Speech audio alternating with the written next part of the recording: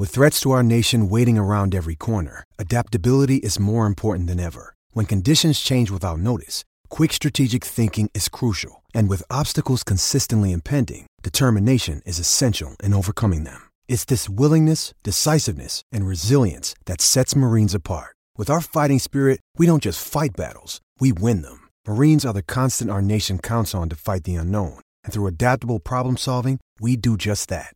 Learn more at marines.com. I'm looking out of the SENZ studio window and I can see Mark Robinson talking to someone having a coffee at the moment. If that happens, Graham, he's got to go straight to the desk and write his resignation letter, doesn't he? I would think so. Yep. It would be a huge opportunity miss, especially if the rumours are true about it was sort of close to being a done deal that he would be taking over the All Blacks a few months ago, and then they blinked. Then I would think that would be such a massive loss. And I do agree with Andrew that being a head coach, it's about mindset and all that kind of stuff. And I think we can be pretty sure that Scott Robertson would be as good as anyone in that kind of role.